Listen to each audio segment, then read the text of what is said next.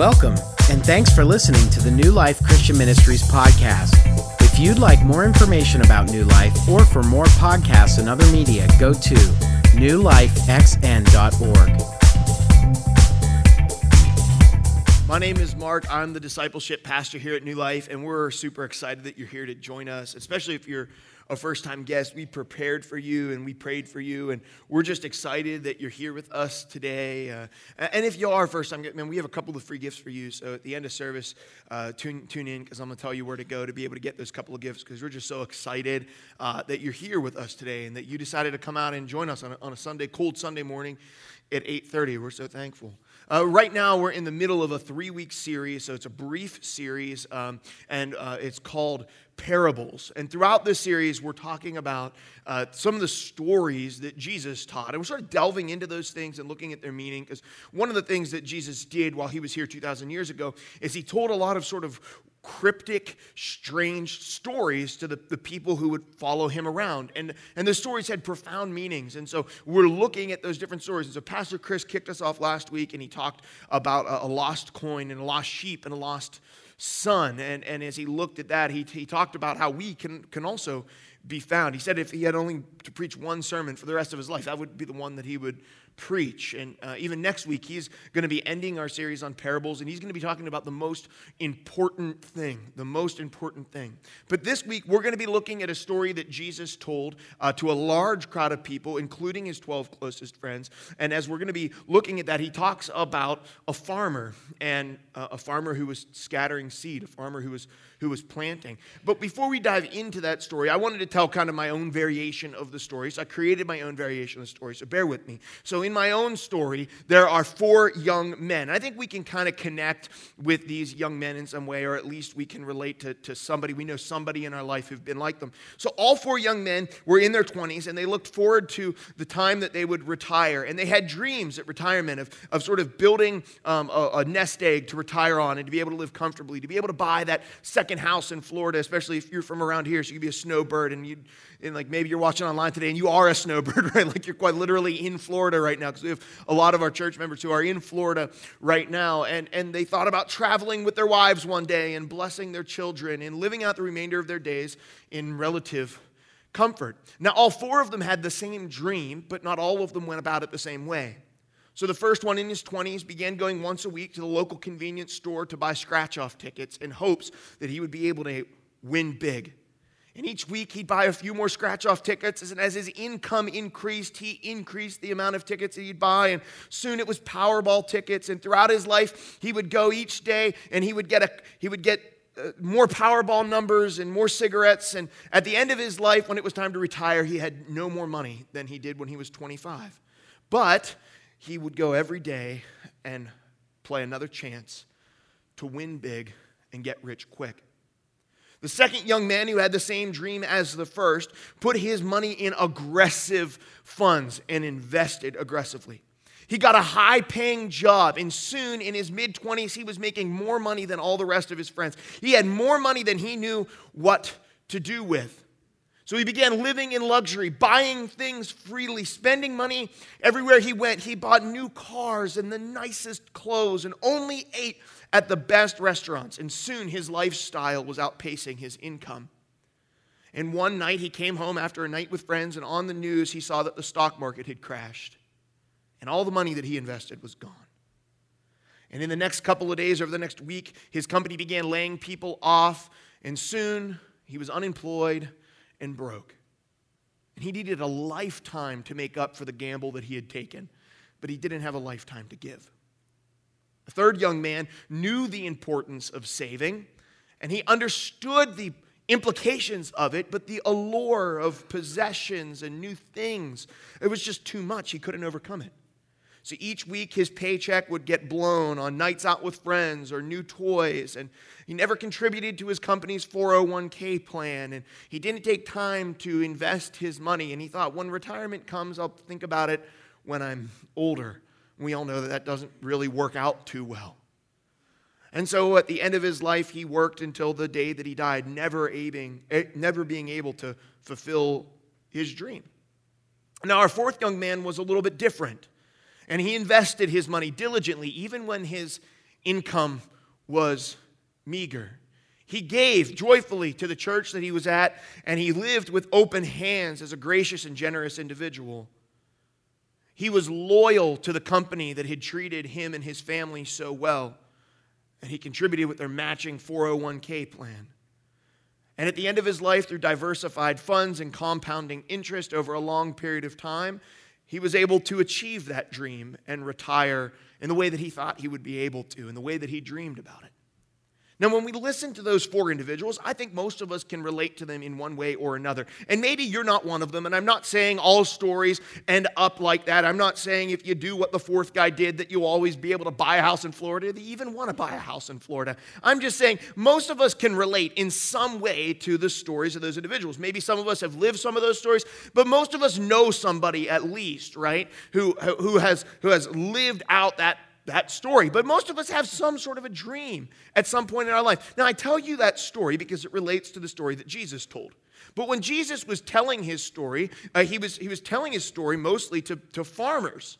Mostly to farmers. And we're not farmers in here. I mean, to be fair, we're in Saxonburg, and so Western Pennsylvania. So there's more farmers in here than in a lot of churches in the country. I understand that. I'm not trying to belittle you farmers. I came from a long line of farmers. I'm just saying that not all of us are farmers, so we can't all relate to the farming analogy. But hopefully we can all make some connection and some comparisons between the story I told and the story that Jesus will tell today. And before we jump into that, I want to give you a little bit of background. So Jesus is in a fishing village along the Sea of Galilee in Israel. And he's been there for a couple of days at this point, and he has been teaching, but he's been doing a lot of healing as well. And so he's been healing people and teaching people in the synagogue and around town. He's doing some really incredible stuff. And so a huge crowd has started gathering at the town. The town is packed, right? Everybody's come here because they've heard about this dude who's healing people and teaching amazing things, and he's completely different than all the other rabbis. And this happened to Jesus all the time. These big crowds would gather, and then he would teach these really crazy things, and then all the crowds would leave, right? And we're going to see that today as well. But there's this big crowd in this fishing village, and it gets to the point where he leaves his house to go out and talk to the crowd, and when he leaves his house, it's so packed that he gets pushed to the shore. And when he gets pushed to the shore, he's trying to talk to the crowd. He can't even talk to because it's just pushing in on him. There's too many people. So he gets his disciples and they get in a boat and they paddle out into the Sea of Galilee, and he sits in the boat and he begins to teach the people from the boat. So you get the picture of this sort of natural amphitheater, right? And I've actually been to this town in Israel, so I have a pretty good image of what it's like. But you get the picture of kind of a fishing village sort of packed with people and some people who've gone out in boats, and then Jesus who's just sort of out in a little boat, in a little fishing boat, and he's sitting on the boat and he's talking to the people in this sort of natural amphitheater that the bank and the town have made around the Sea of Galilee. And we pick up that story today in the book of Matthew, chapter 13, and we're going to start in verse 1. And it'll be up there on the screen. You can look it up on your phone or in your Bible if you want. We're in the New Living Translation. Tell you what, though, before we do that, let's pray together. Father, I thank you for today. I pray that you would take your word and that you would open up hearts today, that you would give us eyes to see and ears to hear and hearts to understand. We pray these things in your name. Amen. Okay, let's look at this passage in this story that Jesus is telling. So keep in mind the crowd. He's sitting on the boat. We get that. It says this. Later that same day, Jesus left the house and sat beside the lake. A large crowd soon gathered around him, so he got into a boat and he sat there and taught the people as they stood on the shore. He told many stories in the form of parables, such as this one. And this is the story we're at today. Listen, he says, a farmer went out to plant some seeds. And as he scattered them across his field, some seed fell on the footpath, and the birds came and ate them. Other seeds fell in the shallow soil with underlying rock. These seeds sprouted up quickly because the soil was shallow, but the plants soon wilted under the hot sun, and since they didn't have deep roots, they died. Other seeds fell along thorns that grew up and choked out the tender plants. Still other seeds fell on fertile soil, and they produced a crop that was 30, 60, and even 100 times as much as had been planted. Anyone with ears to hear should listen and understand. So we have a farmer who's spreading seed in a field. And we have tractors now, right? And so you may have seen, you go down, any of these back roads in springtime, and you see tractors out in fields, and they're planting things and stuff. But they didn't have tractors 2,000 years ago. Shocker, I know, right? So what they would do is they would go out and they would have to prepare their field. And in Israel, all the fields are full of rocks. It's like crazy. It's an insane amount of rocks. And like even today, before farmers go out to plant, they actually hire kids. They'll hire like a group of kids just to go out in the field and pick up all the rocks, because the rocks keep coming up every year after year after year from the soil. There's just tons of rocks. So you get this like relatively dry, because they don't really have many bodies of water. They have like the Sea of Galilee and the Jordan River, and that's it, right? And so the relatively dry ground, these people are farmers, so they would understand that. They would go in and they would get the land ready. And then there would be these paths that would sort of work their way through the fields, because they didn't have tractors to drive through the fields. So they would have these paths that would work through the fields, and the farmer would walk along the paths with a bag of seed, and he would spread that seed out, right? We can imagine that. He would spread that seed out, and some of that seed would fall on good places, and some of it on not such good places. The important thing to know is this: the seed and the farmer didn't change. The seed and the farmer didn't change. The only thing that changed was the ground where the seed fell. The only thing that changed was the ground where the seed fell. And we can connect this back to our story about the 4 young men. So the 4 young men all had the same dream. In their 20s, they all looked forward into their retirement, and they saw a similar thing. They all had the same dream. And so they all had the same resources, right? They all had time and money. But they used their resources in very different ways to get drastically different results, to the point where only one of them achieved the dream that they had set out to achieve. And in this story, we have 4 different types of soil where the seed lands. And when the seed lands on those different types of soil, although they were all given the same thing, they had the same farmer, they had the same seed, they weren't given some unique seed, they weren't given worse seed than the other types of soil were. They were all given the same seed. Some of it prospered and became what it was meant to be and produced a harvest, whereas some of the seed did not, and it failed to be what it was intended to be. It failed to do what it was intended to do. So in verse 10, Jesus continues saying this, and notice, I'll talk about it in a minute, but there's a change in the scene, and see if you can pick it up. He said to his disciples came and asked him, "Why do you use parables when you talk to the people?" He replied, "You are permitted to understand the secrets of the kingdom of heaven, but others are not. To those who listen to my teaching, more understanding will be given, and they will have an abundance of knowledge. But for those who are not listening, even what little understanding they have will be taken away from them. That is why I use these parables. For they look, but they don't really see. They hear, but they don't really listen or understand. This fulfills the prophecy of Isaiah that says, when you hear what I say, you will not understand. When you see what I do, you will not comprehend. For the hearts of these people are hardened, and their ears cannot hear, and they have closed their eyes, and their eyes cannot see, and their ears cannot hear, and their hearts cannot understand, and they cannot turn to me and let me heal them. But blessed are your eyes because they see, and your ears because they hear. I tell you the truth, many prophets and righteous people long to see what you see, but they didn't see it. And they long to hear what you hear, but they didn't hear it." Did you notice the scene change? Something switched here. So there was Jesus, and he's in a boat, and he's talking to the people, the crowd that's on the shore around the fishing village. And then it says, the disciples came and asked him. So there's a swap, right? There's something happened between verse 9 and verse 10 where the crowd isn't there anymore. There was a crowd, and he was preaching to a crowd. Now the crowd has left, and it's just Jesus and his disciples. Now this happens over and over again. When you read the Gospels, what you find is that Jesus would gather this big crowd around him, and then as soon as there was like a big crowd, he would start saying crazy stuff. He really would. He would start preaching crazy stuff that people did not understand. And then when they wouldn't understand it, the crowd would leave. And I've always sort of wondered, like, what happened to the crowd? Like, where's the crowd in this passage? Was Jesus like, hey, hold up a minute, I'm just going to have a private conference in the boat with my disciples?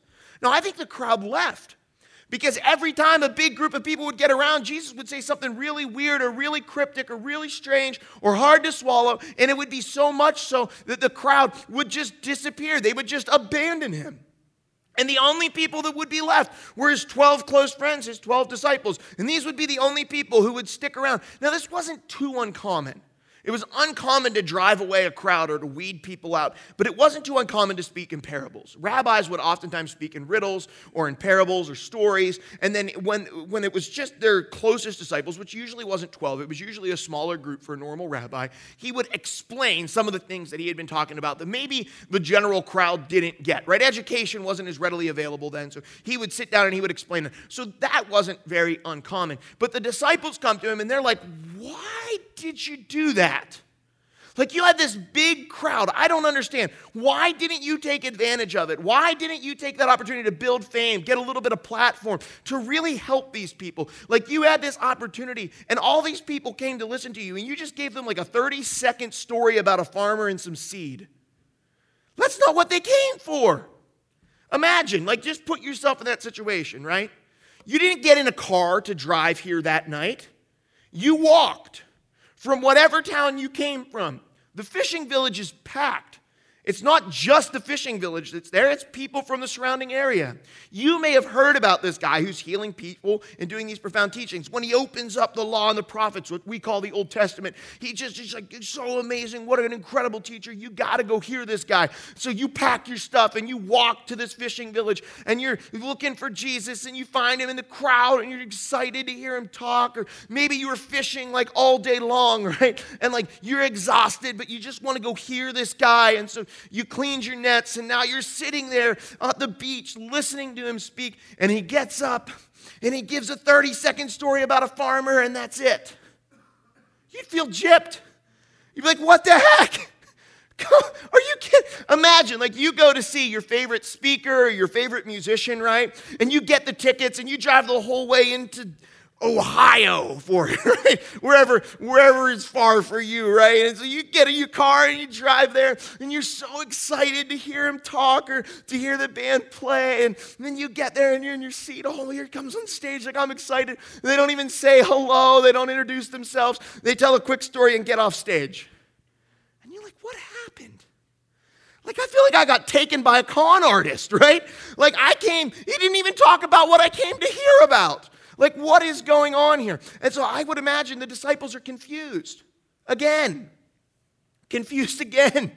And if you look at some of these stories, the disciples are confused over and over and over again. And so as I was reading through, I was a little confused too. Jesus, why pick this story? Why pick this time? So as they're confused, Jesus explains to the disciples, he was teaching in parables so people wouldn't understand. He's teaching in parables so the people wouldn't understand. I'm still like, I'm a little confused. Why would you want them to not understand? Wouldn't you want them to understand what you're teaching? And he says, listen, I'm actually fulfilling a prophecy from this long dead dude named Isaiah. And the disciples probably knew about Isaiah. Right? Jesus had talked about him before. They grew up. They were Jewish, so they grew up in the schools, and they knew a little bit about Isaiah. Some of them might have even been able to quote this exact passage. Like, they may have known exactly where it was in the Old Testament, and they would have been able to quote it. But they're still like, they don't know he's the Son of God. Like, we know he's the Son of God. They don't know he's the Son of God. So, like, why would you want to fulfill? Like, what are you fulfilling prophecy for to begin with? Like, you're just a teacher. Why are you trying to fulfill prophecy, first off? And then even if you could fulfill the prophecy, why would you choose to do it instead of helping these people? Like, why would you take an opportunity to fulfill some prophecy instead of actually helping people? They all left. Like, you drove them all away. This is the opposite about what you want to be doing, Jesus. And it would have been confusing to them. Maybe as confusing as it is to us. And then as I looked through, I began to read through this, and part of Jesus' teaching really struck me. And it wasn't the part about the parable itself, but it was actually this exact part from Isaiah. It was this exact part from Isaiah. And when I read it, it stung. It stung. It's in verse 15, and let me just read it again. It says this. For the heart of these people are hardened, and their ears cannot hear, and they have their eyes closed. So their eyes cannot see, and their ears cannot hear, and their hearts cannot understand, and they cannot turn to me and let me heal them. When I read that passage, I began to think, I'm thinking, man, I know of a lot of people with closed eyes and sealed ears and hardened hearts. And I wasn't thinking about politicians or the liberal agenda or celebrities or news stations. I was thinking about millions of Christians sitting in churches right now this morning across our country who claim the name of Jesus Christ and say that they are his followers, but have closed eyes and sealed ears and hardened hearts. Millions of Christians across our country today that haven't taken the words of Jesus very seriously. They'll sit in church services every single week. Some of them, maybe they'll come once a month, and they'll hear powerful messages preached by well-intended preachers with their heart in the right place. And they might even feel inspired while they're here, but somewhere between here and their home, during that drive, in light of the hectic schedule of the week ahead, all of that encouragement and that passion and that drive for change sort of falls out of their heads somewhere. And they may sit in church week after week after week, but they never really intend to actually follow or really do what Jesus said to do. They'll never really give time because they're too busy or whatever it may be to actually read their Bible and meditate on God's word. They never have time in their day to actually speak with him and grow a relationship with Jesus Christ through prayer. They'll claim the name of Jesus, but never really start following. And then they'll turn on the 11 o'clock news and they'll see the atrocities happening in their very own backyards, and they'll quietly consider and wonder if Jesus is just going to come fix it all. And then they'll shuffle off to bed to get enough rest for another day of the same exact thing.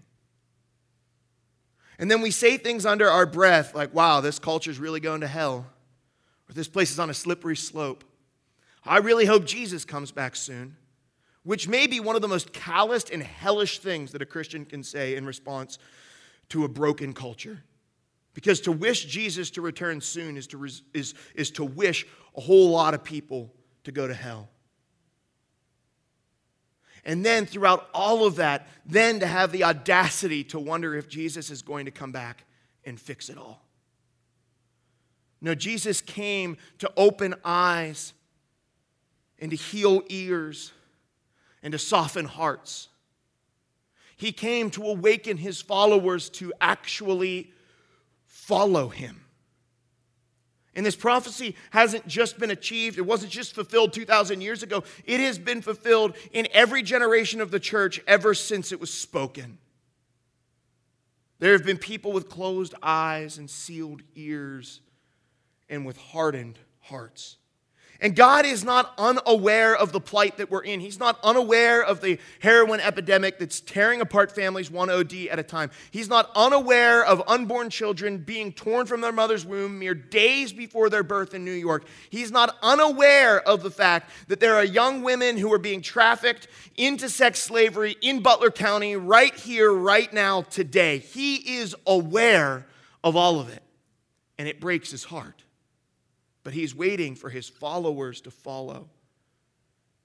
And sometimes we just get stuck wishing he would just come back and fix it for us. And I preached to my heart first. Like as I was thinking about this and I was reflecting on it, and I began to think about like my own heart and like where am I and where is my heart turned hard? And I realized like in a whole bunch of places. Like oftentimes my schedule is just like, it's just too busy. It's too hectic to really see what God is doing. I don't have time in the day to sit and be quiet and listen to the Lord to really hear what he's speaking to me through the power of the Holy Spirit. My heart is too hard and it's too callous to really feel the things that I should feel when I see the things happening in our world that just aren't right. I'm afraid that if I really offer up everything to God, that maybe he'll ask me for something that I'm not willing to give him, or maybe he'll ask me to go someplace that I really don't want to go. I'm a little afraid that God will ask me to pay too high a price to follow him. I'm a little afraid of actually depending on Jesus Christ for my daily needs. And I don't know if you're in the boat with me, but if you're in that same situation where, man, my eyes have been a little bit blind, my ears have been a little bit deaf, my heart has been a little bit hardened, then I really believe this passage from Isaiah is for us because God wants to awaken that in us today. And he says, listen, You have the words that the prophets have been waiting for. You're blessed. You're blessed because you have my words. And many prophets and many holy people have been waiting to hear my words, and they will never hear them. He actually says this: we are blessed because we have the words of Jesus that can alone soften hearts and open senses. We are blessed because we have the words of Jesus that can alone soften hearts and open senses. Amen. And our take-home point today goes right along with that, and it's this: when we understand God's word, it multiplies in our lives. When we understand God's word, it multiplies in our lives. When we hear God's word, just like that plant, or just like that compounding interest, just like that seed, it goes down into our hearts, and when we allow it to penetrate who we are, God's word has the ability to multiply in our lives. It doesn't just do addition, it does multiplication, right? It bears a harvest 30, 60, and 100 times what was sown. When we allow God's word to come into our lives, it transforms our lives. Because we actually take those steps in faith to begin following and not just talking about what it would be like if we did what Jesus said we should do, but when we actually start doing the things that Jesus said that we should do. Jesus continues in verse 18 as he sits down with his disciples, and he now begins actually explaining what the parable means. And this is one of only 2 parables that we get a recording of exactly like he sat down and explained a lot of parables to his disciples. This is one of the only 2 that we get where we have it written down for us, right? It says this starting in verse 18. It says, "Now listen to the explanation of the parable about the farmer planting seeds. The seed that fell on the footpath represents those who hear the message about the kingdom and don't understand it. Then the evil one comes and snatches away the seed that was planted in their hearts. The seed on the rocky soil represents those who hear the message and immediately receive it with joy. But since they don't have deep roots, they don't last long. They fall away as soon as they have problems or are persecuted for believing God's word. The seed that fell along the thorns represents those who hear God's word, but all too quickly the message is crowded out by the worries of this life," hear this, "and the lure of wealth. So no fruit is produced. The seed that fell on the good soil represents those who truly hear and understand God's word and produce a harvest of 30, 60, or even 100 times as much as had been planted or sown." Now, before we get too far into this explanation, I want to be really clear because sometimes we can get confused and we can begin thinking that this passage is about salvation. This passage is not about salvation. Jesus' teaching, his parable, is not about that Jesus cast seed and, oh my goodness, well, what if I'm too rocky a soil? Like I thought I was the good soil, but now maybe I'm the rocky soil. Maybe I'm not really saved. Maybe I'm not really going to heaven. This passage isn't about salvation. This passage is about the kingdom. I'll say it this way. Jesus isn't talking about believing in him and going to heaven someday. More than one type of seed in the story may be going to heaven. More than one type of seed in the story may be going to heaven. Jesus is talking about his kingdom. A lot of times we confuse kingdom with salvation. It's not about salvation. It's about his kingdom. And in his kingdom, there will be people who will come to church and they're well-meaning and they're really great people. And many of them, maybe your friends or family members, and they'll come to church every week and they'll sit in churches and they'll hear really great sermons preached by really great preachers, but the word of God will never penetrate their hearts. They'll never really understand the kingdom. Whether it's because they're too calloused or their eyes aren't open, their ears aren't open, maybe they've just tuned it out, maybe they've already made some decisions about it, but that seed will get snatched away. It never has a chance to grow and blossom in their lives. And let me just tell you, our heart here at New Life is we're constantly praying for God's word to awaken our hearts. And we're hoping it will open up a new heart every week. That there'll be people who will come here and you'll sit here and through the sharing of God's word that our hearts would be awakened. It's a beautiful thing when someone's heart is awakened for God. And many of you know because you remember when it happened for you. You went from merely knowing about God to understanding it, and it just flourished in your life, and it began to grow, and it was crazy. The things that you had heard before, you heard them 1,000 times, now had new meaning and new significance, and you know what I'm talking about. And I would love to say that we could do that, but we can't for people. See, the truth is that the awakening of souls always depends on the power of the Holy Spirit. It's never on us. And I can preach with as much passion as I want to, and Pastor Chris and Pastor Brad, we can preach with as much passion as we want to, and we can have these really great sermons and great programs and rock and music and all this stuff. We really worship, but the Holy Spirit's the one who does the work to awaken it in our lives. And so we just pray every week that the Holy Spirit would be in this place and would awaken hearts here. The second type of soil jumps in with both feet, man. They recognize Jesus for who he is. They understand the kingdom, and they're all in. And we're inspired by their faith, and we tell stories about them. But then the troubles of this life rise up, and maybe the troubles from their past or things that they haven't dealt with yet, whatever it may be, and it just sort of squashes that growth. They don't opt out of salvation. They oftentimes don't even opt out of church, but they opt out of kingdom work. They opt out of kingdom work. And maybe you've been there. Maybe you've come from another church where you were really burnt, really bad, and you've come here and you're looking for a place of healing, and you've sort of opted out of kingdom work. You're here to participate, you're here to consume, but you're not really here to be involved in God's kingdom. Let me tell you today, if there was a time in your life when you had that passion and that fire burning in your heart, and you were excited for Jesus, but that fire's gone out, and you don't know where that passion is, whether it's because of the concerns of this world or something you did or something that's been done to you, or maybe it was the lure of wealth or whatever it was, let me just tell you today that God wants to awaken that in you. God wants to awaken the wonder and that passion in your heart. He wants to awaken that wonder and that passion in your heart today. The third type of soil has embraced Jesus as their Savior and money as their Lord. I think this is really important. The third type of soil has embraced Jesus as their Savior, but money as their Lord. Jesus is their Savior, but money is their Lord. In one form, this can take just living beyond our means. Man, we're just spending. We can't get away from that momentary high of having something new. We know what it feels like to have something new. We know what it feels like after something stressful. You could buy that new thing, and it's coming in 2 days on Amazon Prime because that's where everybody shops now, right? And so you just get excited about it. Like, I get it, right? I have an Amazon wish list. I love buying things too. And I understand that momentary feeling of buying something new and sort of the excitement that goes along with that. But then we end up living paycheck to paycheck, and we never have the opportunity to give a dime to God's work and what he's doing in the world around us. We live strained and stressed by our finances because we've become enslaved to buying things. And we're never able to benefit or experience the blessing that only comes through sacrifice. And on the flip side of that coin, some of us have turned our bank accounts into our salvation, right? Some of us have turned our bank accounts into our salvation. We have no reason to depend on Jesus because we have enough money that we don't have to. And like, this hits somebody's heart in here, right? Really hard, right? Like, I'm not one of those types of people. I'm the person who likes to spend money. But for some of us in here, our bank account has become our security. And God may be asking you today that he may be telling you need to give every single penny in that numerical slave driver away. You need to get rid of it. It doesn't have to go here, but you need to get rid of it because it's an idol for you. And you have turned that into your source of security. And your only source of security has to be found in me.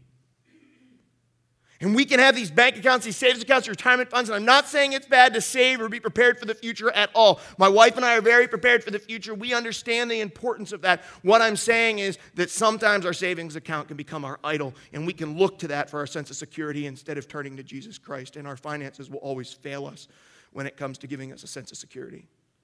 And as I was writing this message, I kind of got this vibe, this feeling that God has been speaking to a couple people's hearts in this church. And I don't know who they are, and you may not be here in this service, but let me just tell you, if God has been speaking to your heart, he's been giving you a vision for the church.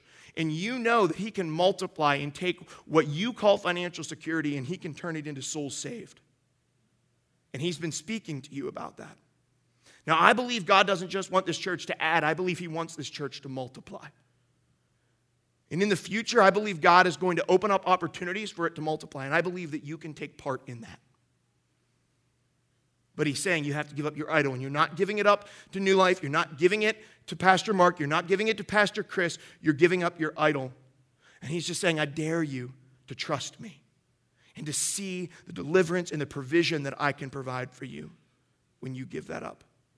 Okay, that may not have been to you, and God may not be speaking to you in that way, but I really feel like somebody in this church this week, I needed encouraged by that. So as we get ready to close today, I'm really going to leave you with these two things. Well, I want to talk about the last soil first. That was the third soil. The fourth soil was one that isn't ignorant of the kingdom of God, but they understand it and they embrace it. They aren't weathered, or they weather the storms in this life, and they aren't withered by them because they've placed their faith in somebody who's overcome the world. They don't serve money, but instead they give generously and live with open hands. And they now look at what it once was a significant sacrifice as being rather meager in light of souls saved for eternity. They know that they can put their resources to eternal work rather than temporary work here on earth. And these people understand the kingdom, and they bring about a harvest 30, 60, and 100 times what was sown, that the next generations will take with them to spread the seed of their resilient faith. And that's the type of soil that we want to be, which is the questions I'm going to leave you with today. What type of soil are you, and what kind do you want to be? What kind of soil are you, truly? If you think about the kingdom of God, what kind of soil are you, and what kind do you want to be? And hopefully the answer for all of us is we want to be that good soil. We want to be that good soil, which takes us to our next step. I will hear God's word this week and seek to understand it. For some of us, that's a big step. We don't read, let alone read God's word. We haven't prayed, and we don't remember the last time that we really prayed, right? That we really had an honest conversation with God. But if we are going to allow the truth of Jesus Christ to transform our lives, we have to get it from his word. And so that next step this week is to not just read, but to seek to understand his word and let it go down into our lives and allow that to produce a harvest and to multiply in our lives. So one of the coolest things about all of this is that we get this ability to choose. That this week you get to choose. What type of soil do you want to be? You get some power in this. You get to go out from this place, and this week and next week and the future weeks, you get to choose what type of soil do you want to be. Do you want to produce a harvest, or don't you? Let's pray. Father God, I thank you for this day and this time, and I just pray, Father, that you're just preparing hearts, that you're sort of just getting ready. For some of us, God, you've been removing rocks from the field for a long time. And there's been all these hurdles and things in our way, and you've just been preparing our hearts to hear the message today, God, and you're just preparing us for a harvest. You're preparing us to grow. And I pray for those hearts today that God's been removing those rocks from them, that you would just be speaking to us today, Father, that you would just be nurturing us, Lord, that you would be awakening that passion and that wonder in us again, Lord. I pray, Father, that you would just propel us into your kingdom work and wherever we are and whatever we do. In your name we pray. Amen.